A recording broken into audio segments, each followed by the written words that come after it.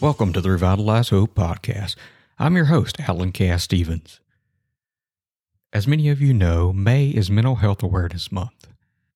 I didn't want the month of May to go by without releasing an interview and conversation that I recently had with a therapist, Susanna Cecil. Susanna Cecil is a licensed therapist and clinical director at Affinity Counseling and Wellness.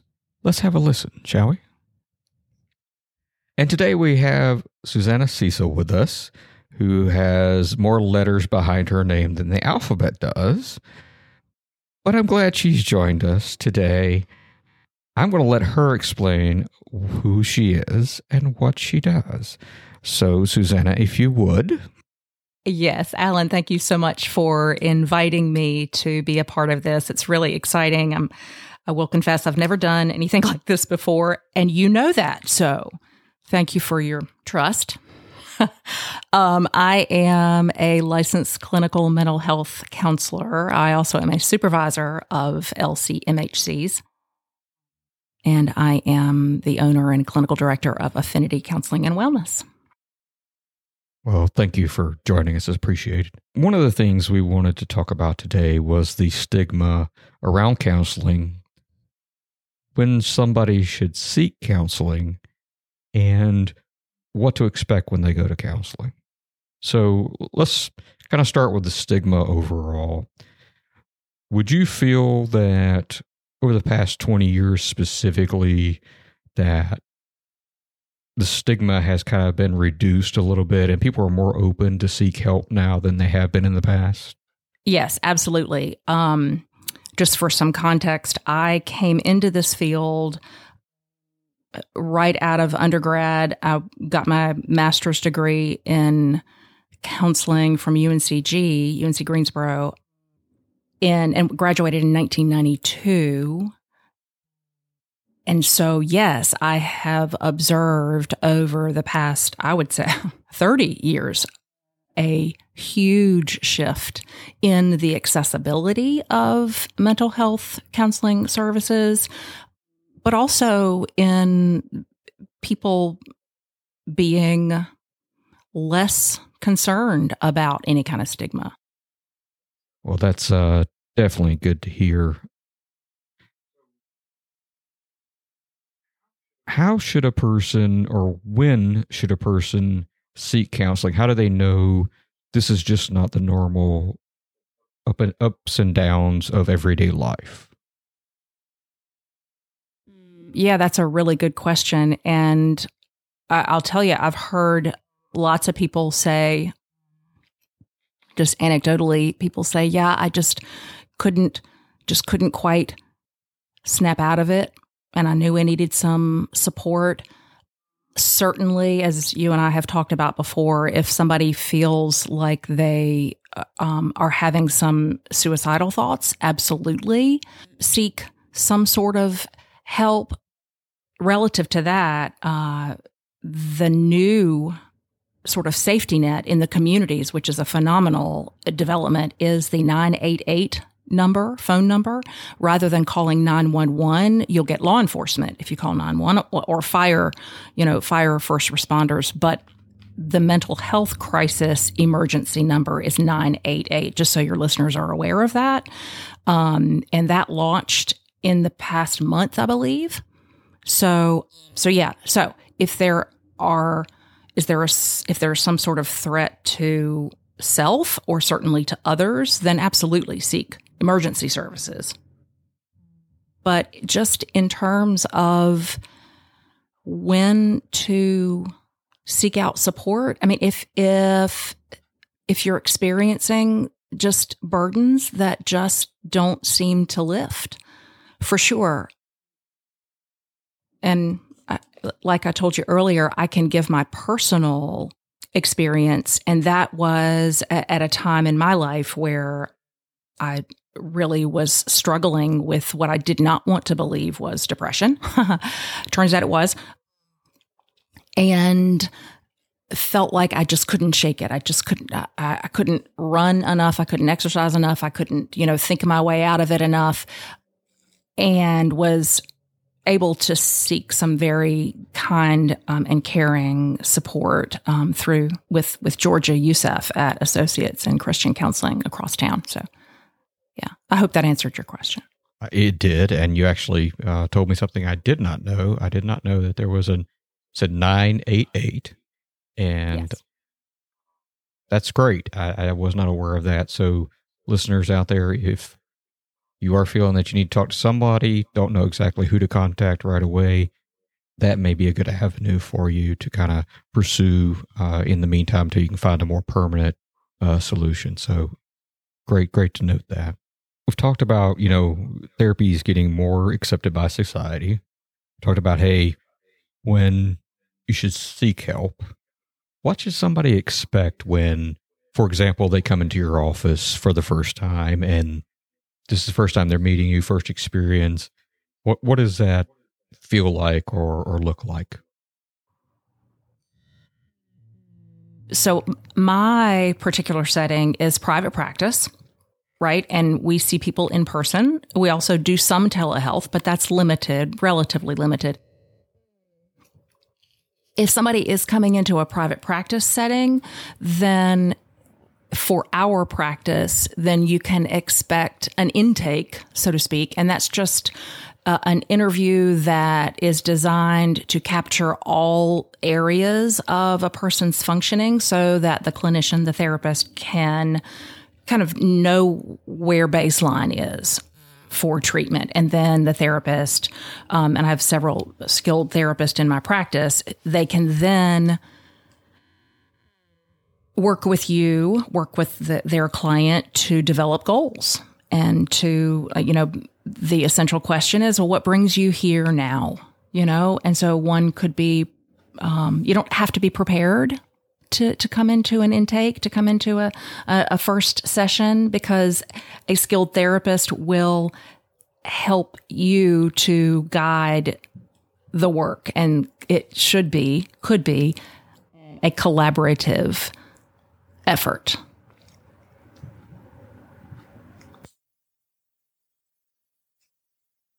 Okay. Good to know. So I know we talked previously, I know your practice takes insurance, for example. I'm not sure that everybody knows therapy could be covered under insurance. Do you mind just kind of speaking to that a little bit? I know it didn't cover the entire cost, but just speak to that just a little bit so people know that it's not the financial burden that they think it is in some cases. Yeah, sure.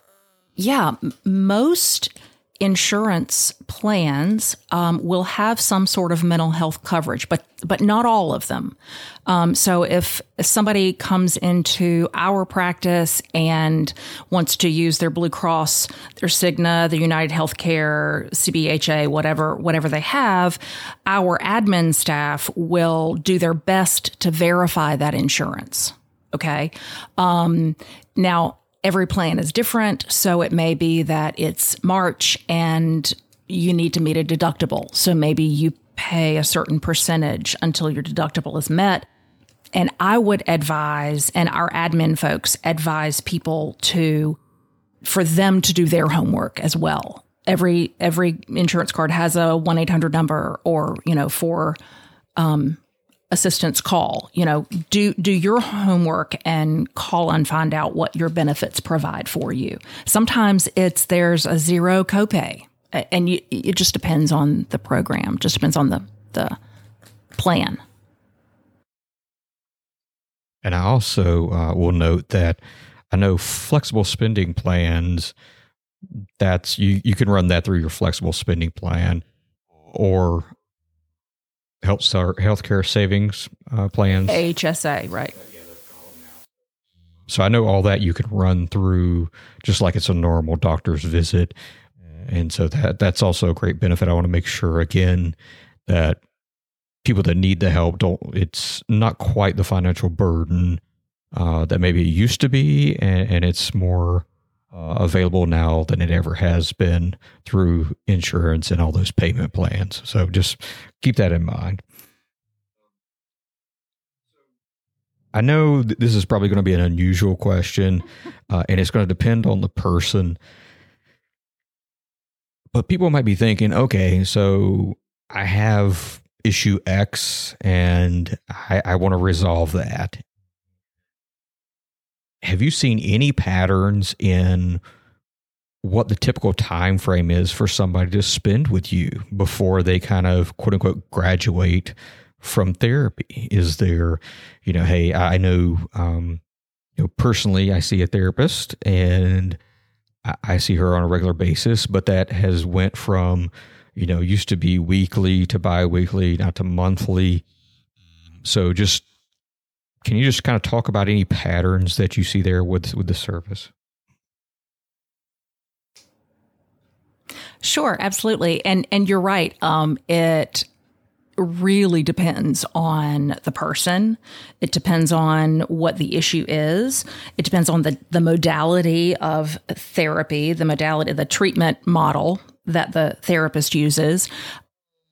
If there is some sort of, say, medication that the person is taking, then there might need to be some collaboration between different types of providers. Like I might need to discuss with a medical provider because maybe I'm working with someone who has a significant depressive issue and the CBT, the cognitive behavioral therapy that we're using isn't quite, robust enough. And so I might need to bring in an ancillary provider like a psychiatrist or just a PCP, primary care physician.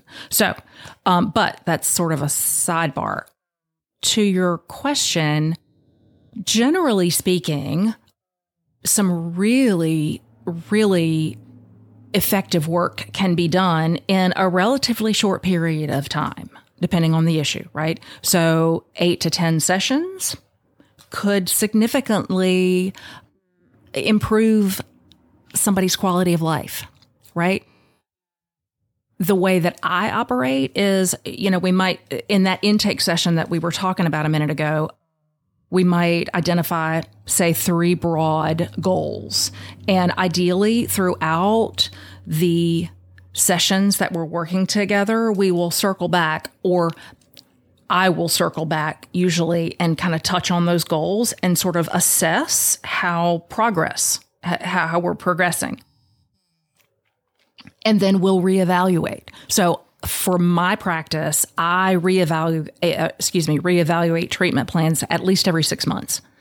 And it may be that a person, I'm closing the chart at 6 months, but at least reevaluating and collaborating with my client to see how we're doing on this. How are we doing on this? The thing about the anxiety, do you feel like that's getting better? Do you feel like your quality of life is improving? And we just work together to assess those things and adjust accordingly. Okay, thank you. So speaking of trends, another question I've been asked recently is, do you see a trend in any particular type of mental health issues? In other words, do you see anxiety more than you see depression? Do you see depression, more than you see PTSD? Is there a pattern to what you're seeing in society today? Yeah, that's a really good question. Having been in the field for the length of time and I will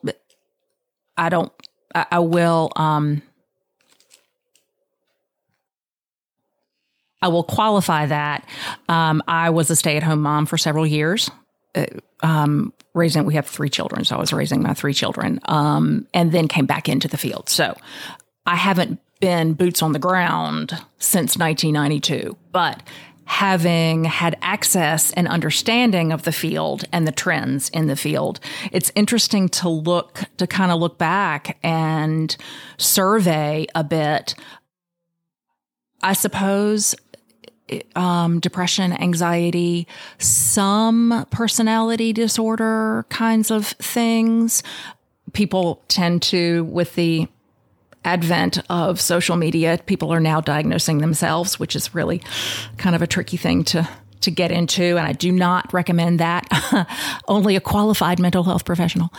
I think certainly my observation in recent years has been an incredible increase in anxiety. And I think that is directly related to the COVID pandemic impact. Also depression, certainly among adolescents. I see a lot of adolescents, and I do groups with that age group. And just the COVID impact, I think we're going to be experiencing for some time to come. Yeah, that's kind of consistent from what I've seen. So is there a message that you would give somebody right now when they feel like it's hopeless? Everything's hopeless. I've lost all hope. Absolutely. So I think right now my eyes are falling on the serenity prayer that is above the mantle in my office. God grant me the serenity to accept the things I cannot change, the courage to change the things I can, and the wisdom to know the difference. There's an addition to the serenity prayer, and part of it is living one day at a time, enjoying one moment at a time. I, as a professional, as a clinician, as a therapist, believe there's absolutely hope, or I wouldn't have given that 988 emergency number, right? There's always hope, even when we may feel very, very hopeless. And like I shared earlier, I have been in that place. I know that place, and I know the other side of that place. So I'm not just talking a talk. So there are all kinds of settings. I happen to operate out of a private practice setting, but there are hospital settings. There are online options that people could seek out. There are all kinds of subscription plans even that you can seek out, and you do therapy on demand, so to speak. There's all kinds of access to help that has emerged across the past 10, 15 years, but especially the past 5 years. There's access to help. There's hope available because there are so many treatment models. Compared when I was in my training, the treatment modalities were not few, but they were simply just emerging. Now, thankfully, so many studies, so much research has been done, and those treatment modalities are now like the gold standard. Like I mentioned, DBT. So yes, there are all kinds of treatments for all kinds of conditions and struggles, and many of them are very, very good. Okay. Personally, I have a very strong faith in the Lord, and that is my hope. Good. Thank you. Thank you for that. I appreciate that. And again, appreciate the information on the 988. I just definitely learned something today. Like I said, would like to make sure that all our listeners have heard that multiple times in case they're looking for hope, today, and they need somebody to talk to right away. That's one. I want to rewind for a second, because when we talked about therapy, something kind of came to mind as you were kind of going through that. People have this tendency not to want to be judged, right? And some folks are maybe hesitant to go seek therapy because I don't want them judging me. I don't want them, looking down upon me, thinking they're better than me, etc. So I think that's probably getting a little rarer and rarer as more people seek therapy, but I think there's still some people out there. Can you address that for me and just kind of what if they run into that situation? And I know obviously through therapists that I've dealt with that has not been the case, but, just kind of explain the expectation around judgment. And if they run into that, what should they do? The very basic ethic in the medical field, but also in the mental health field, is above all, do no harm. Okay?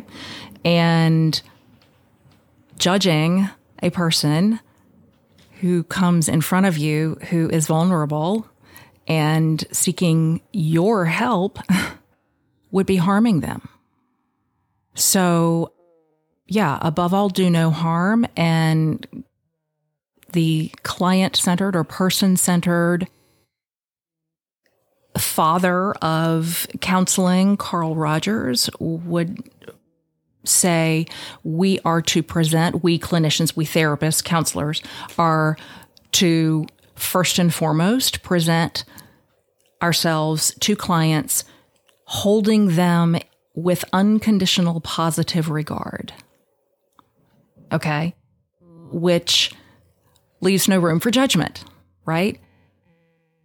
And if we have some judgments, then it's our job as therapists to check ourselves, to notice that in our own minds and set it aside, and then return our attention to the person in front of us. Yeah, when I was in my counseling experience at one point in time, I just was like, oh my gosh, and I said to Georgia, something along the lines of, and I didn't use the word judging, but I don't want you to think, that I'm, I can't handle things, or, I don't want you to think poorly of me or whatever. And she said something to me that was so profound. She looked at me with the sweetest look on her face, and she said, Susanna, I'm just one beggar offering another beggar a piece of bread. Yeah. Wow, that was profound. I don't know that I can go any further with that one. Is there anything else that you would like to share in general? Yeah, the only other thing that I can think of is that, sometimes it's like you have to try on a few before you find the one that fits. And so I mentioned earlier different treatment modalities and et cetera, and that's really more information than people really want to know about. But the main point is not every therapist is going to be for every person, right? So just because you find one and you have an experience that maybe you felt like that wasn't what I was expecting, don't give up. They're all different shapes and sizes of us out here, and listen to your intuition. Listen to, your inner spirit speaking to you as to whether this is the right fit for you. If it's not, so keep looking. Most all therapists know that their style is not for everybody, and that's fine. And that I'm not supposed to be the right therapist for anybody, just everybody who walks through the door. And I know that. And I usually, after intake, I'll ask people, hey, how does this feel like a good fit? If it does, super, let's reschedule. If it doesn't, hey, I've got some other people I could refer you to. So, yeah. I guess just like any other relationship then, you got to find what works and what doesn't. So. That's right. All right. Well, Susanna, thank you for joining us today. It was a pleasure. My pleasure. So, all right. And folks, we will see you next time.